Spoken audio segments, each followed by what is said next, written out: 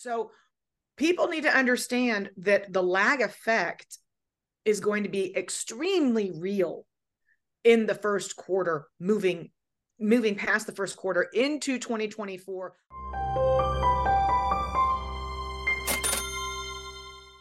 Welcome to Thoughtful Money. I'm its founder and your host, Adam Taggart. Many of the guests appearing on this program recently, though perhaps none more than I, have warned that the lag effect will eventually catch up with the economy. That the tighter monetary conditions, the higher cost of capital, the rising lending standards are all increasing the gravitational force pulling downwards on economic growth. That at some point, something important or multiple somethings will start to break. Is that indeed the likely scenario from here? And if so, is 2024 likely to be the year the lag effect arrives in force? To find out, we're fortunate to speak today with Danielle DiMartino Booth, CEO and Chief Strategist for QI Research and author of the book Fed Up, an insider's take on why the Federal Reserve is bad for America. Danielle, thanks so much for joining us today. Great to be with you, Adam. Hello. Well, look, it's such a pleasure to see you always, but such a privilege to have you be one of the first guests to appear here on this new Thoughtful Money channel. Thank you for making the time to do that, especially while you're on the road. I also just want to publicly thank you for the guidance, support, and counsel you gave me going through this process. You were definitely a big resource for me, and I just want to express how grateful I am for that. You know what, Adam? You are supreme at paying it forward. So I learned from you long ago. No, you're just too kind, too kind. Okay, well, look, let's move on to the discussion. I got a lot of questions based upon your recent work, but if we can start with the general, just sort of level setting question I like to ask at the beginning. What's your current assessment of the global economy and financial markets? So I think that we inflected early. I think Santa Claus arrived early, and that we saw that in this magnificent outperformance in the month of November that was driven by the recession celebration. So, and it always works this way. The markets always say, oh my gosh, this is so exciting, we're going into recession. And every time that we've seen, which was the case in October 2023, every time we've seen 50 US states, 50, with rising state unemployment rates. And that is the case according to the Bureau of Labor Statistics. There's a 51 total count, including Washington, D.C. For those who love data, the only holdout in October with the non-farm payroll print was the state of Texas. So even though Texas had falling non-farm payrolls, they also had a falling unemployment rate, the only exception in the month of October. Now, the Bureau of Labor Statistics only introduced this series in 1976. So we only have 9 precedents to look back on. But in 9 of the 9 instances in which 50 states had rising unemployment rates, the subsequent month followed with a rising national unemployment rate and a rising and falling non-farm payrolls, a negative contractionary print. I bring this up to contextualize the fact that following those 50 months, the first and second, and in some instances, third of those 9 episodes saw the S&P 500 go up. There is initially woohoo, it's hats off time. The Fed's going to come riding to the rescue. The mindset's always been there since 1976, that the Fed's going to come right into the rescue, that there's going to be massive easing when you see that first negative payroll print, which might not be the case. You know, the United Auto Workers strike ended, and the Bureau of Labor Statistics has been majorly monkeying with the data. But what we know right now is, regardless of what the statisticians say, the United States economy is in recession. It appears that the biggest bond market rally since 1980 that occurred in the month of November pulled forward some of the Santa Claus rally effect into the month of November. And as you said in your introduction, we continue to celebrate the lag effects, pushing the economy more deeply into recession. And it is indeed lag effects that are playing out when you describe credit markets. Okay. So if I had to put you on a team here in this game board, you would be on team lag effect. Is that fair to say? that indeed it is Absolutely. going to matter. We've had a lot of people saying it hasn't really arrived that much yet, so maybe it's not going to arrive this time. I don't think you think this time is different. This time's not different. And moreover, we forget that in June of 2022, excuse me, 2023, June of 2022, quantitative tightening started, has not stopped. So the lag effect that's based on the current tightening as we speak will play out later. And the final rate hike of June 2023 will also play out with a lag 12 to 18 months into the future, meaning one of the reasons that we say, oh, look, the Fed is pushing on a string is because when they start to begin to ease, they're fighting an uphill battle of sorts because they're easing against the effect of the lagged effects of monetary policy. So come June 2024, it could be the first rate cut. The first rate cut could come in March. It doesn't matter. Their efforts are thwarted by the lag effect continuing to push its way into the economy from whatever that last marginal level of tightening was. Again, in the case of quantitative tightening, the one that continues. Okay, so I'm going to try to pull up a chart here, just to what you just mentioned there. So here's a chart that shows the federal funds rate, right? And you can see every major recession that we've had here was preceded by an aggressive run-up in the federal funds rate, so an aggressive tightening campaign. We then kind of hang out at this plateau for a little bit, and then the Fed realized, oh my gosh, I over-tightened, or something's breaking or whatever, and I've got to run back to the rescue here, and they start cutting. But as they cut, the economy falls into recession, and it's falling into that recession because of the lag effect. That's when the lag effect is finally arriving at force, and it's like a raging hurricane where it's gonna just rage for a good while, and it's overwhelming the Fed's scramble to cut rates here. So it takes a long time for those rate cuts to finally begin to net outweigh the lag effect here. So in many ways, I think you're just calling for history to repeat here to a certain extent, correct? That is correct, with the caveat that the average period between the final rate hike and the first rate cut is 7 months in the chart that you're looking at. God love David Rosenberg. But the average lag effect is 7 months. I don't foresee, at least Jay Powell's Federal Reserve, lowering the federal funds rate in January of 2024. Call it, oh, I don't know, next month, Adam. But that would be your 7-month average. Interesting. Okay, so let's talk about that for a second. And I'm torn here because there's two different questions I wanted to ask you, and you're kind of going to the second one first. But when you and I last saw each other, we were in New Orleans at a panel, and on the panel, you said essentially that disinflation is currently in the driver's seat, right? And you've noted in some of your recent work that it's not just a U.S. phenomenon; it's going global. You in the panel in New Orleans raised the specter of deflation, actual deflation coming up. So you said basically, look, for those that are thinking the Fed's going to cut, and we're going to get inflation coming out of that. Maybe, I think you actually said, once the Fed really goes into full rescue mode, that might be accompanied with MMT and all sorts of crazy things that could eventually someday lead to rip-roaring inflation. But that is not what's going to happen now, and that's not what folks should be trading on or positioning on. They should be positioning for first more disinflation and then potentially deflation next year. Does that remain the case for you?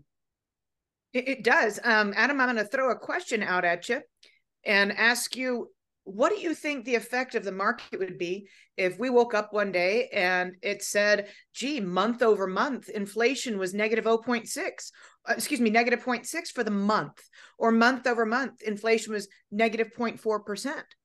How do you think markets would react to such an event?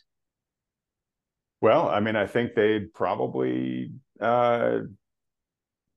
freak out, because they are, we're in sort of a bad news is good news scenario, like you said, where, hey, well, anyways, go ahead.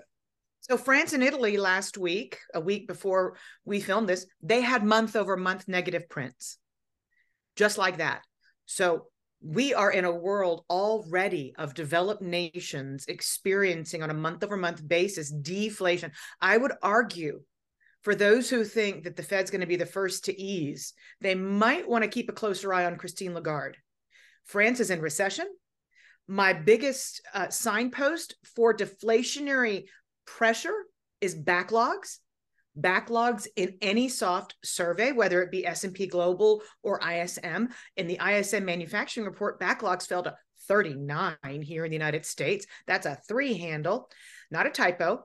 And they're in the 30s throughout most of Europe, with France being the one who's falling into recession the most quickly, the second largest economy in Europe, with Germany saying on the morning of the day that we're filming this today, with Germany saying it looks like, given the service PMI, that we are going to stay in recession in the fourth quarter of 2023. Again, when disinflation turns into deflation, Adam, you had better get out of the way, because it tends to ignite a negative, an adverse feedback loop where the credit conditions feed off of themselves. So you end up with, 23% year-over growth in German insolvencies, making what's happening in the United States look like a walk in the park. So we have to be careful. We have to be careful of disinflation morphing into deflation. And that is one of the themes that we're looking at next year, with a lot of people tempted to say, oh my God, the dollar is going to die. And I'm like, you need to watch other countries first and see where we are relative to those deflationary impulses setting off. And by the way, I'm just going to give S&P a shameless plug.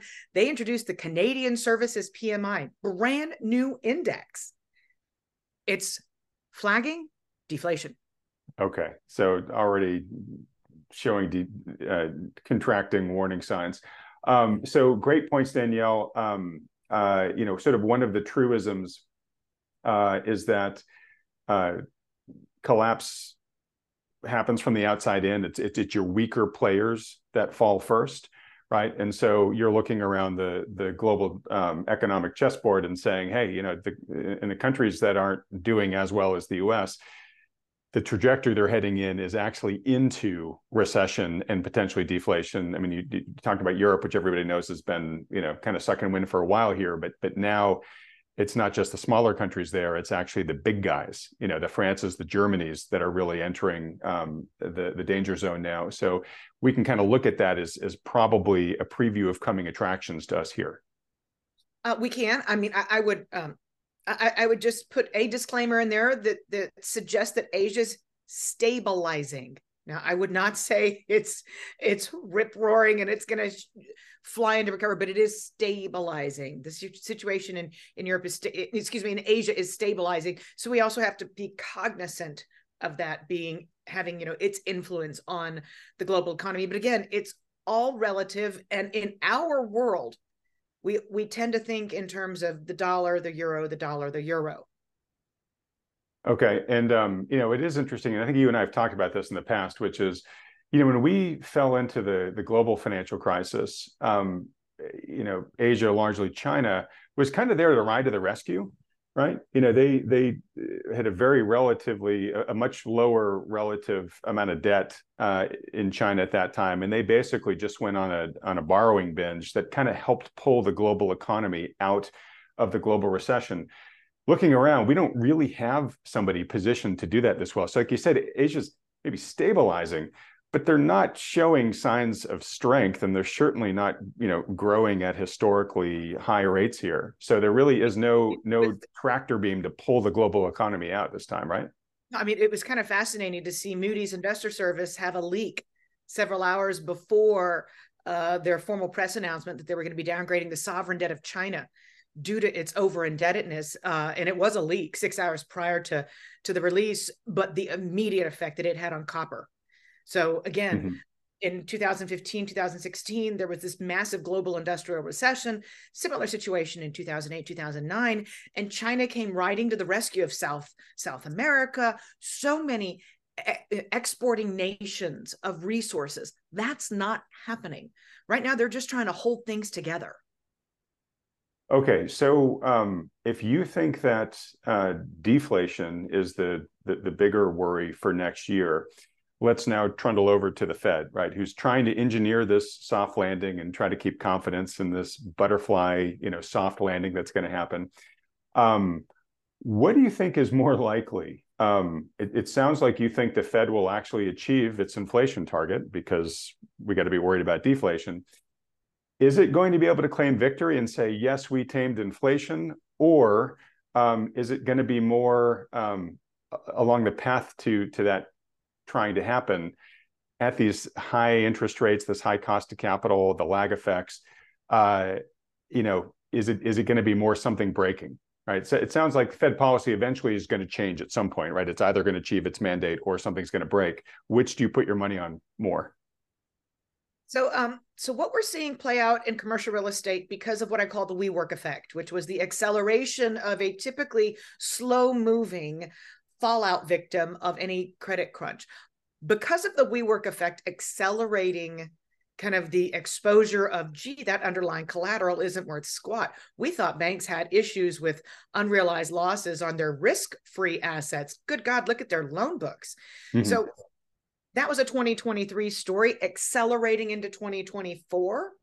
But we've actually got non-financial refinancings to concern ourselves with in 2024. The high yield bond market, the investment grade bond market, there's a lot of debt to be refinanced in 2024. Companies have had, well, I don't know, for the last 40 years, the luxury of being able to preemptively refinance their debt if they get inside of a 12-month window.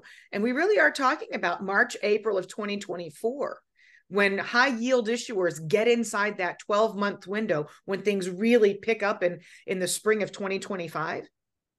If I'm a credit rating agency, if I'm PricewaterhouseCoopers, PwC, I can reclassify that debt that's inside of a 12-month refinancing window as being a current liability. Talk about effect on credit ratings. So people need to understand that the lag effect is going to be extremely real in the first quarter, moving past the first quarter into 2024, around the time the market right now is hoping for that first rate cut out of Jay Powell. They're hoping for that March FOMC meeting to be the first rate cut of 25 basis points. All right. There's a lot I want to dig into there. So the question I want to get to is, do you think the market's going to be disappointed with that timing projection? In other words, do you think Powell is going to cut that soon? But before we get there, you talked about basically the maturity wall, right? Where we have all these corporations that are going to have to eventually refinance at what will be substantially higher rates. I mean, I think on average, probably more than twice what the debt they currently have on the books is costing them. And you talked about how that doesn't happen when the company, when that debt matures and the company has to borrow. You actually begin to see the effects before that, because you could have things like the credit rating agencies starting to downgrade these companies, but also you just have the boardrooms of these companies where they're looking at, so far they've been sitting on the cheap debt and just sort of hoping that, oh, hopefully our buddy Powell's going to come through for us and bring rates down. So by the time we have to refinance, things are going to be low again.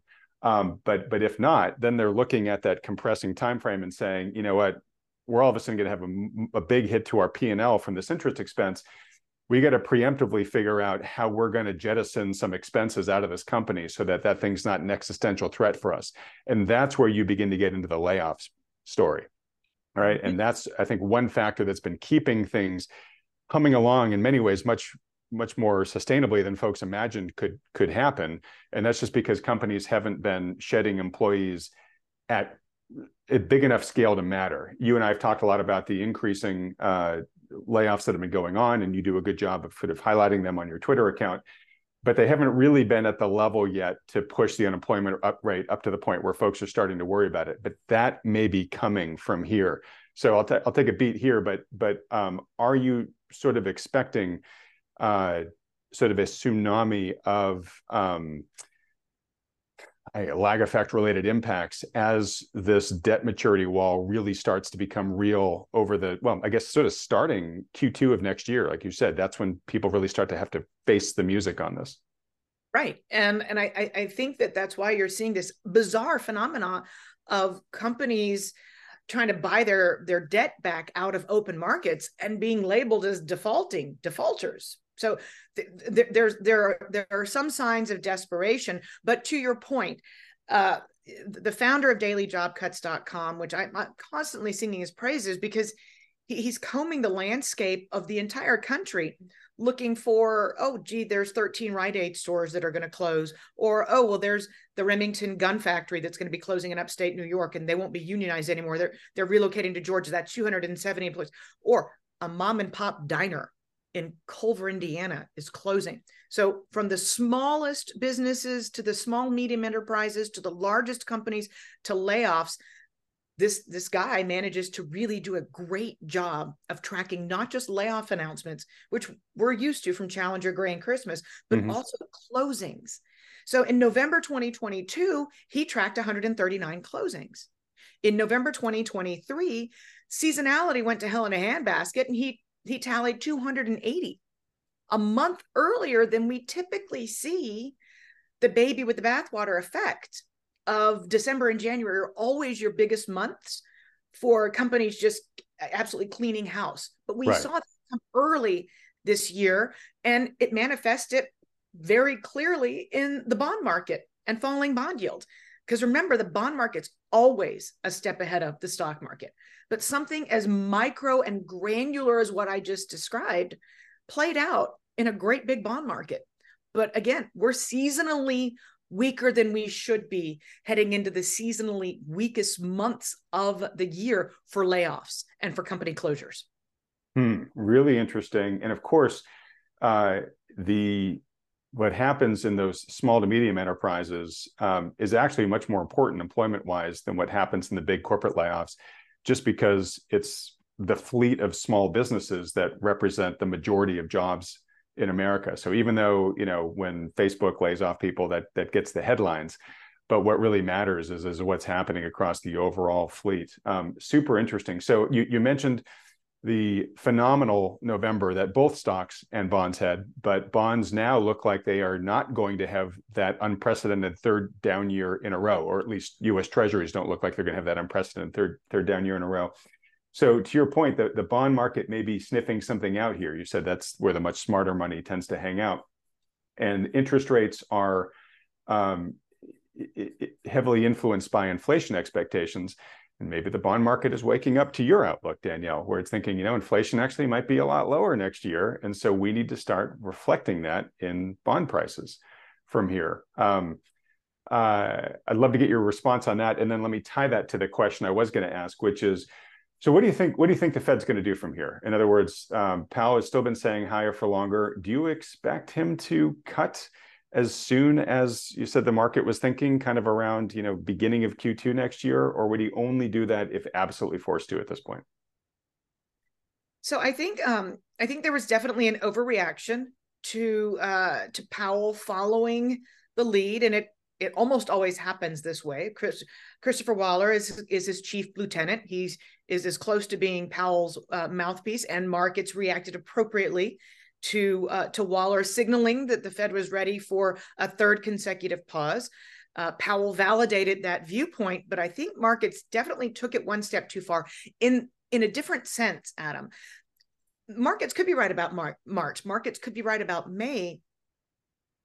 But I'm following quantitative tightening because Powell has stated clearly, even if we start to lower the federal funds rate, I want to continue pressing forward with shrinking the Fed's balance sheet. It is the shrinkage of the Fed's balance sheet, especially after the reverse repo facility is completely depleted or close to being depleted, that you'll all of a sudden start to feel with a much greater magnitude is the effect of quantitative tightening. We've seen other deposits on commercial bank liabilities. We've seen them fall from just shy of 17 trillion to about 15 trillion. A lot of liquidity has been depleted from the system.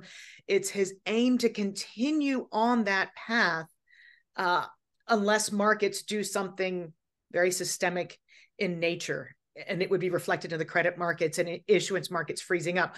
My point is, a 25 basis point rate cut ain't going to do diddly squat for a chief financial officer who's looking at a doubling of his refinancing rate. Not squat.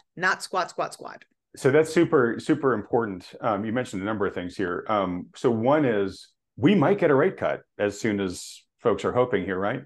But it may not matter, meaning it might still be a hawkish world, right? Where QT is still high happening here. Yeah. So higher, but it's still high. Right. But the narrative is, oh, once the Fed starts cutting, then it's back to unicorns and rainbows and liquidity for everybody.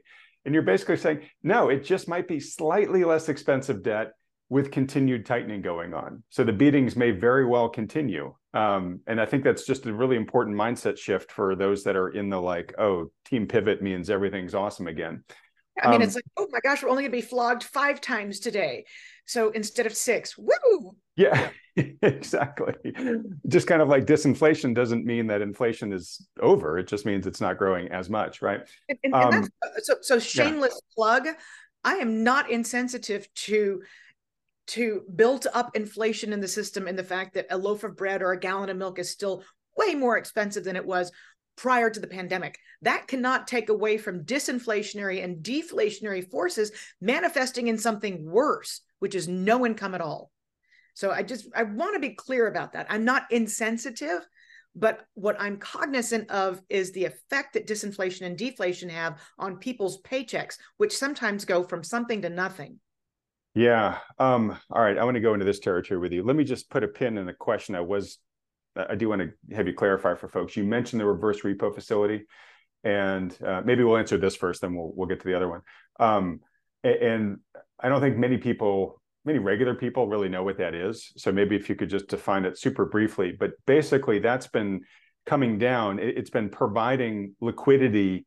It's been a source of liquidity in the system here. So if you can explain how it's serving as that, and then it on its current trajectory, it is going to get depleted, and it is not going to be net helping. And then the tightening, as you said, will really be felt more intensely at that point in time. So can you just sort of explain the role that the reverse repo facility is performing here?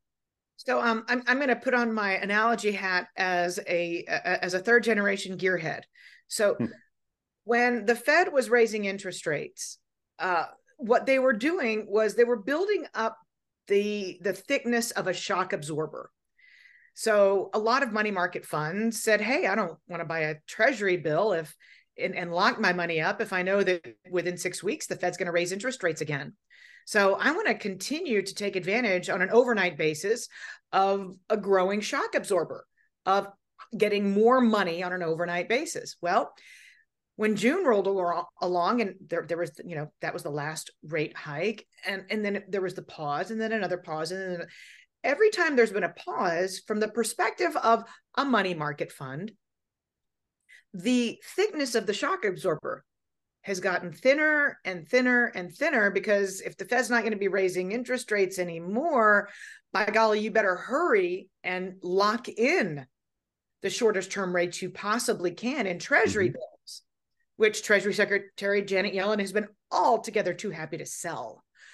But every dollar, every $100 billion of dollars that bleeds out of the reverse repo facility, because money market funds no longer see the Fed is raising rates, so they're saying, I'm going to go buy those bills that Yellen's selling so that I can lock in a high rate. And just in case, God forbid, we start to see that the Fed's actually going to be lowering interest rates, we really don't want to be in this reverse repo facility, because then instead of a shock absorber, we're going to be falling into potholes and actually not making as much money on treasury bills as we could have locked in.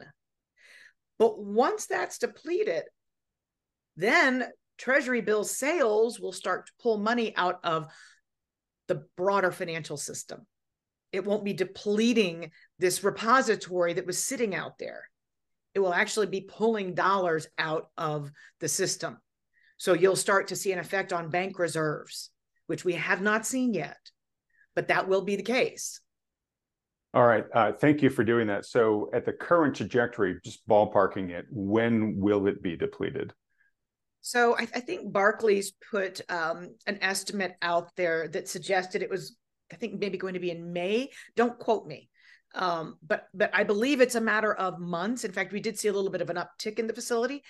So I believe it's a matter of months, but not many months. Okay, so sort of like a And quarter again, or two. Yeah.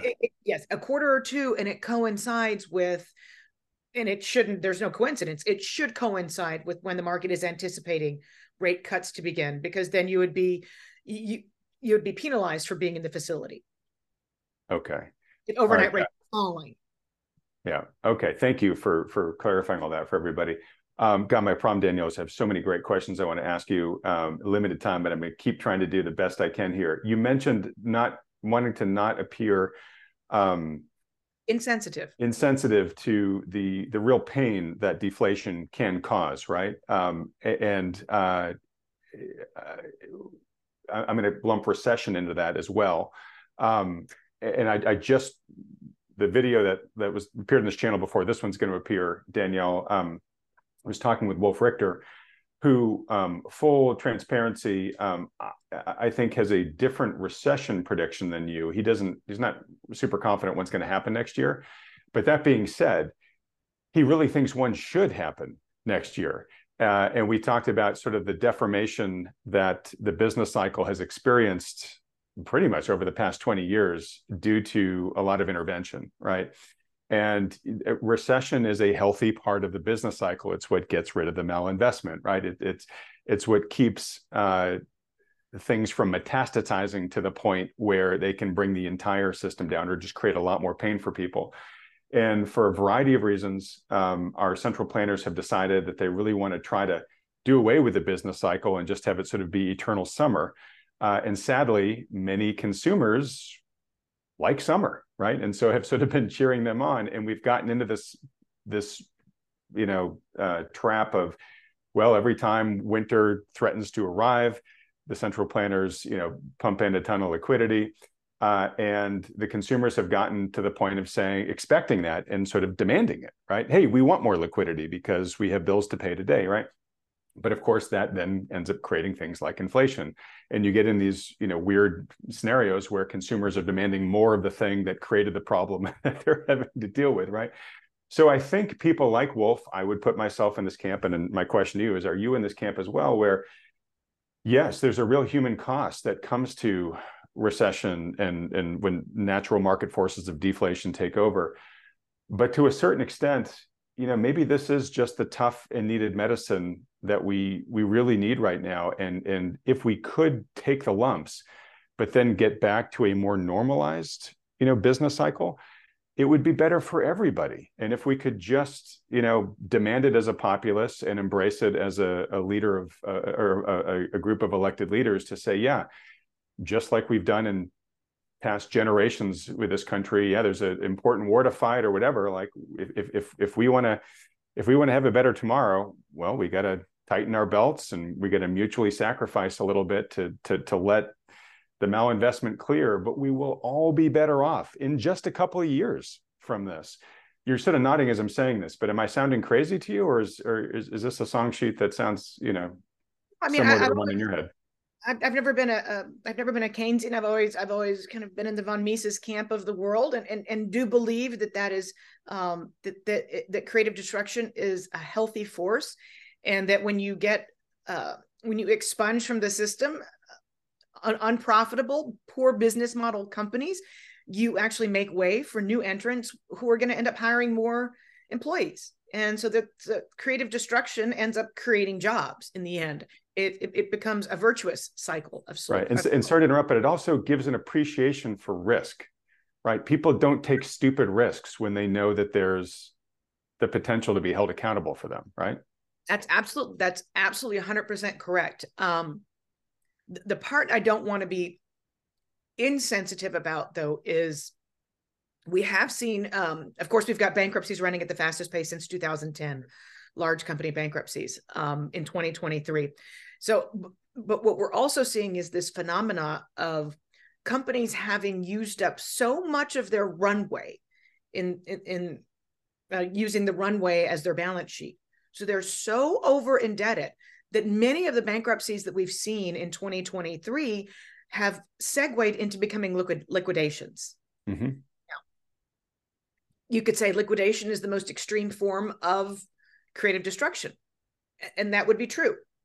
That being said, it's a much more destructive force on the economy, and it's much harder on individuals against a backdrop of a Federal Reserve that hoovered up a third of all mortgage-backed securities, leaving mobility very much impaired, such that it's more difficult for American families to move to where tomorrow's jobs are in the current framework. And so there's so many nuances and different ways to go about looking at this, but I can't celebrate what I'm seeing on dailyjobcuts.com. I understand it, but I think a lot of it has to do with the fact that we don't have enough. I mean, we don't have enough time to get into this, but private equity muscled its way into small and medium enterprises where it didn't belong.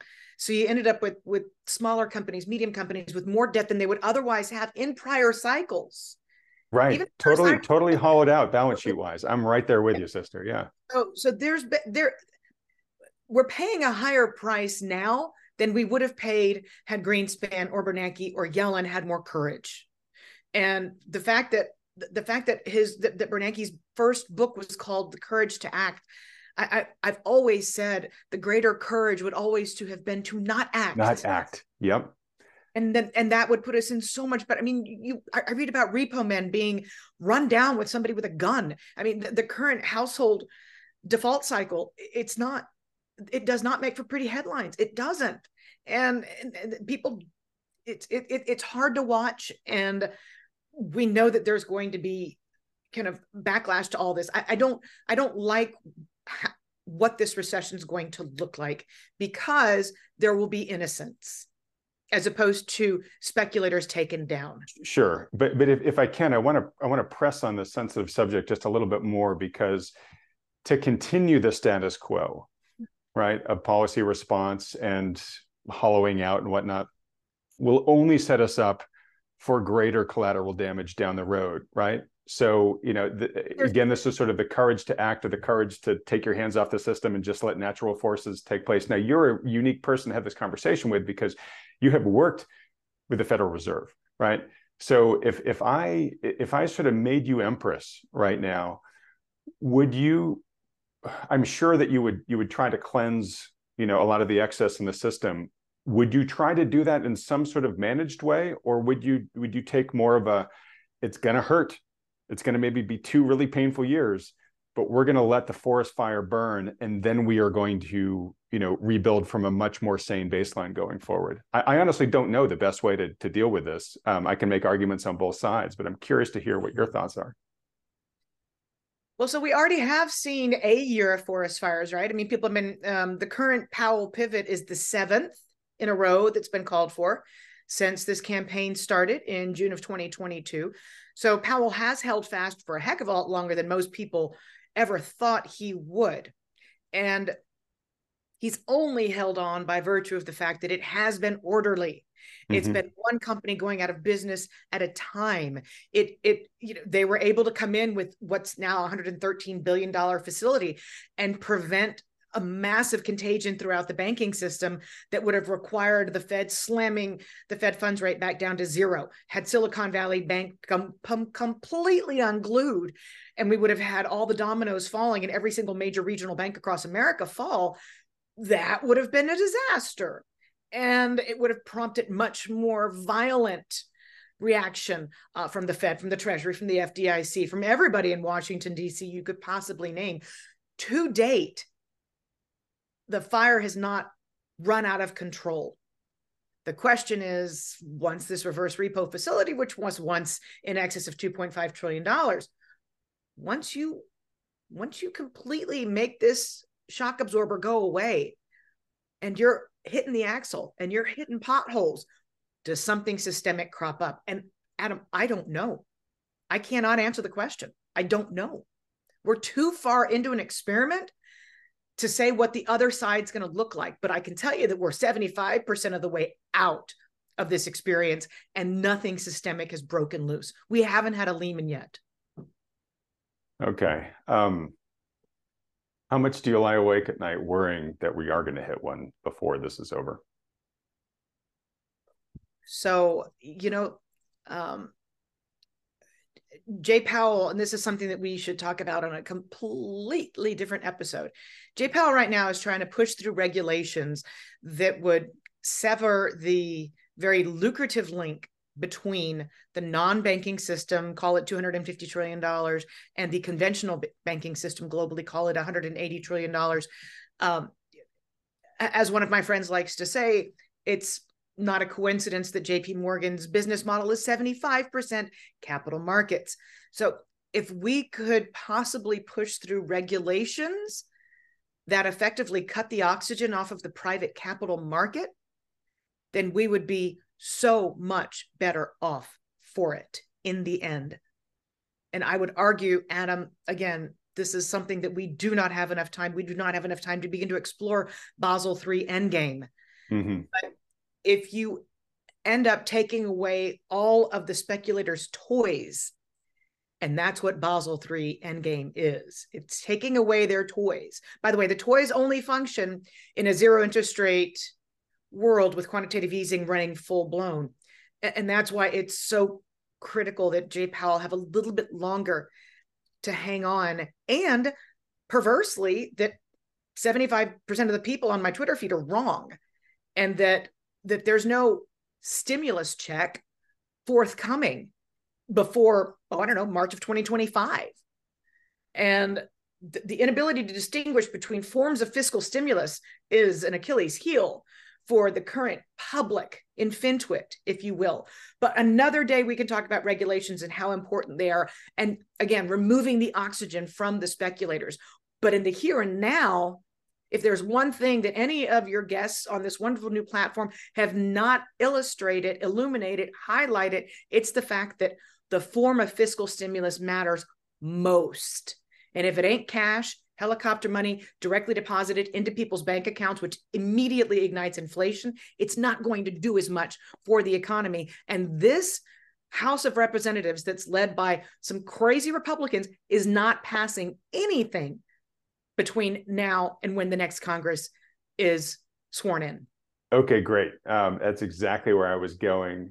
Real quick, folks, if you'd like to ask Danielle to be as generous as she can be in terms of coming back on this program again at some point in early 2024 to dive deeply into that severing of the banking system's ties with the non-banking system, let me know in the comment section below. If interest is high enough, I will go back to Danielle and bended knee and try to get her to sign up for a time early next year. Yes. All right. This fiscal stimulus, what I've heard a lot of people say, Danielle, is because I've talked a lot about how the Fed and really the banking system have been putting on the monetary and lending brakes on the economy, right? They've been hitting that pedal since Powell, started his tightening campaign.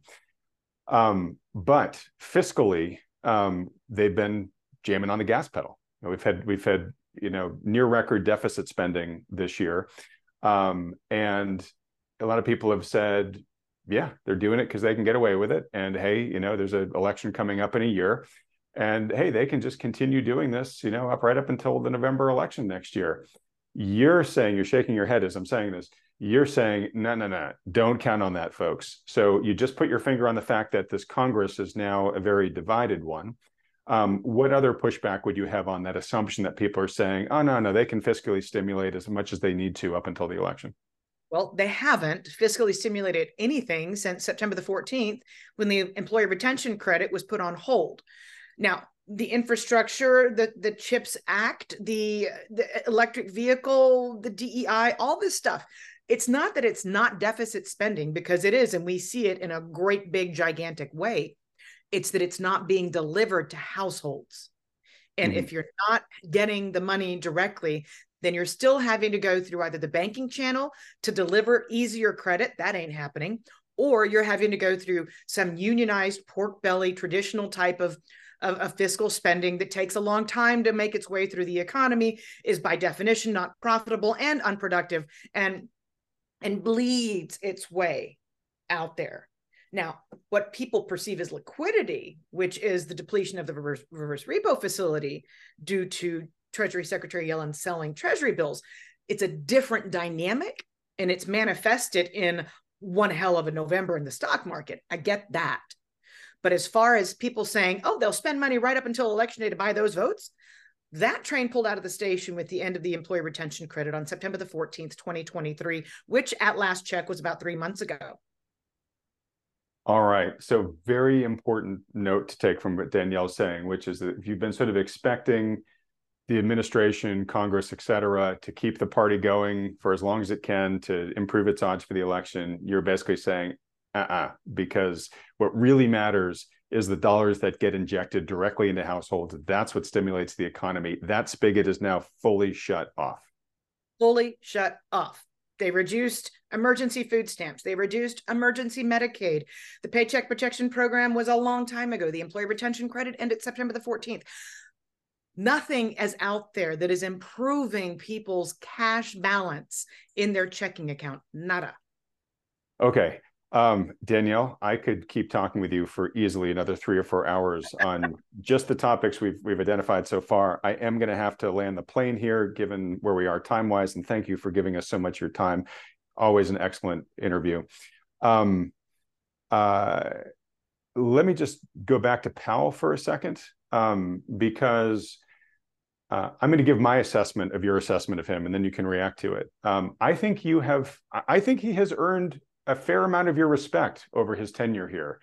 And you can correct me if that's totally wrong, but it seems that he has had more cojones, if you will, to certainly go higher for longer than for sure a lot of the people on the Fed itself wanted him to. Sure, he's been getting a lot of pressure to be a little bit more dovish. You have talked many times about how he's sort of been surviving successive rounds of Game of Thrones at the Fed. He is doing some unpopular things, right? You know, this thing that you alluded to about him trying to basically enforce regulation to end the party for the banking system. Those are some pretty powerful people that he's disappointing with that, right? So what's your Deadpool on this guy? How much longer do you think he's going to be able to stay in his job? Well, I think the last time that a case went up in front of the Supreme Court for trying to fire the head of a federal agency for cause, which Trump tried and failed to do, was 1873. So it's very difficult to fire him for cause. That's the only reason to get him out. And kind of like neither political party wants the filibuster. It's the best parallel that I can draw for you succinctly. And that is why the Federal Reserve Board would do everything that in its power to keep Powell in his place until the firing for cause went to the Supreme Court, so that a future president couldn't just have willy-nilly the ability to say, you're out of here, you're fired. Did I say that? Yes, I did. So the Federal Reserve Board would probably keep whoever the chair is, whether it was Powell or somebody else, they would keep the chair in their place until the Supreme Court ruled on whether or not it was legal to have taken them out for cause, because that precedent is so old, back to the late 1800s. So I think Powell is okay through May of 2026 when you're speaking of the Constitution. Okay. Now, he may be run over by a train. We forget that Paul Volcker, that home builders would send Paul Volcker 2x4s and threatened his life. So I'm not saying he's not under threat. I'm saying, according to the Constitution and the Supreme Court, be very difficult to unseat him. Okay. And was I accurate in saying that maybe he has, to a certain degree, earned more respect from you than perhaps you might have had at the beginning of his tenure? So he was confirmed by the Senate with 80 votes in May of 2022. He did an interview with NPR Marketplace that day, 14 times in that interview, and he never sits for interviews. He cited the 2% inflation target. He has not backed down since he was confirmed. He lost my respect in his first term. He has regained it in my second term. It is his to lose. Okay. All right. Well, look, heading into the home stretch here, I just want to ask you about your market outlook. We've talked a lot about your economic outlook. but what do you sort of expect 2024 to be in terms of a year for the markets? And are there any assets, that you think you particularly favor going into whatever outlook you see? I'm going to guess you're probably a decent fan of owning treasury bonds here, given your deflationary and recessionary outlook, but I don't want to put words in your mouth. I absolutely am, and bear in mind, the quicker inflation falls, the more real rates are. Mm-hmm. They don't fall as quickly, so the tightening in that sense continues unabated. I would certainly be looking for an unfavored class, and that is very high dividend payers who are not going to cut their dividends. So anybody who's got cash flow and pays a nice dividend, they've beaten that asset class to pulp in the most recent pure liquidity driven. Now we're back into meme stocks, et cetera. So anything that's a bona fide balance sheet company, I would certainly be in favor of, whether you're talking about their bonds or their stock, if the dividend's going to stay safe. And I would think that the financial disruption that we've got over the near-term horizon would continue to favor gold. That's a very controversial statement, but there I am. Okay. So things for folks to go consider: U.S. Treasuries, high dividend blue chip companies, both their stocks and maybe the corporate debt of those types of companies, and then gold. All right. Well, look, in wrapping up here, got a couple of questions I'm going to ask you just as we land the plane here. One I'm going to ask you in just a minute, and I want you to start thinking about it, is a new question I've just started asking our guests here. You're the second one I'm asking it of. And it's going to be, what's a non-financial, non-monetary investment that you think you would encourage folks to consider investing in right now? Before we do that, though, very important question. Where can folks who've enjoyed this conversation go to learn more about you and your work? So please come to DiMartinoBooth.substack.com, and I can actually say that out loud here. It gets completely deleted in what used to be known as Twitter, but please come to my Substack space. And if you're interested in our institutional following, then come to QIResearch.com, please. And I'd love to have you as a Twitter follower at DiMartino Booth. Great. And Danielle, when I edit this, and I am doing all my own editing now, I will put up the URLs to each of those resources up on the screen so folks know where to go. I'll also have links in the description below too, folks, if you just want to have a one-click access to those. All right. Well, if you've enjoyed this conversation with Danielle and want to thank her for coming on and giving so much of her expertise, and show that you'd like for her to come back on this channel early in 2024, please show that by hitting the like button, then clicking on the red subscribe button below, as well as that little bell icon right next to it. And just a reminder, because Thoughtful Money is still such a new channel, our subscriber count actually really does matter in terms of getting the YouTube algo's attention. So if you can take a second and click that subscribe button, it's totally free to do so. It really will help us out. Just like Danielle, want to remind folks about my new Substack. I give lots of updates as to the whole Thoughtful Money Ventures journey on there throughout the week. But I have also resumed publishing my Adams Notes, which are my key takeaways from these interviews. I take the notes so that you don't have to. And if you want to get mine from past interviews, or this one here with Danielle DiMartino Booth, the premium subscribers get those notes. So to go to the Substack, whether you sign up for free or premium, just go to adamtaggart.substack.com. Okay, Danielle, now we're at the final question here. In terms of being wealthy, yeah, money matters, but it certainly by no stretch is the only thing to living a rich life. What's a non-financial investment that you would encourage folks to consider making right now? So when you use the word rich, I immediately think of family, but I'm not going to use that as my answer, but that's always my first answer. I'll say this in just a few words. Start in sales. Hardest thing you can do, start in sales, and take the course in college you don't want to take. Take the hardest class you can imagine. Just do it. And those two things, challenging yourself to do the things you do not want to do, will make everything in life on a relative basis that much easier. That is a fantastic answer. I love this question. I'm beginning to get these answers that I just wasn't expecting, and they're great. Those are two great answers, Danielle. Thank you so much for doing this. All right, folks. In addition to this interview with Danielle, if you're still not done watching, as I mentioned that video I recorded with Wolf Richter earlier in the week, who's got a bit of a different perspective than most of the recent guests on here. It's a good challenge to our assumptions. I'll put up a link to it right here so you can watch that afterwards. Danielle, can't thank you enough. Everyone else, thanks so much for watching. Thank you.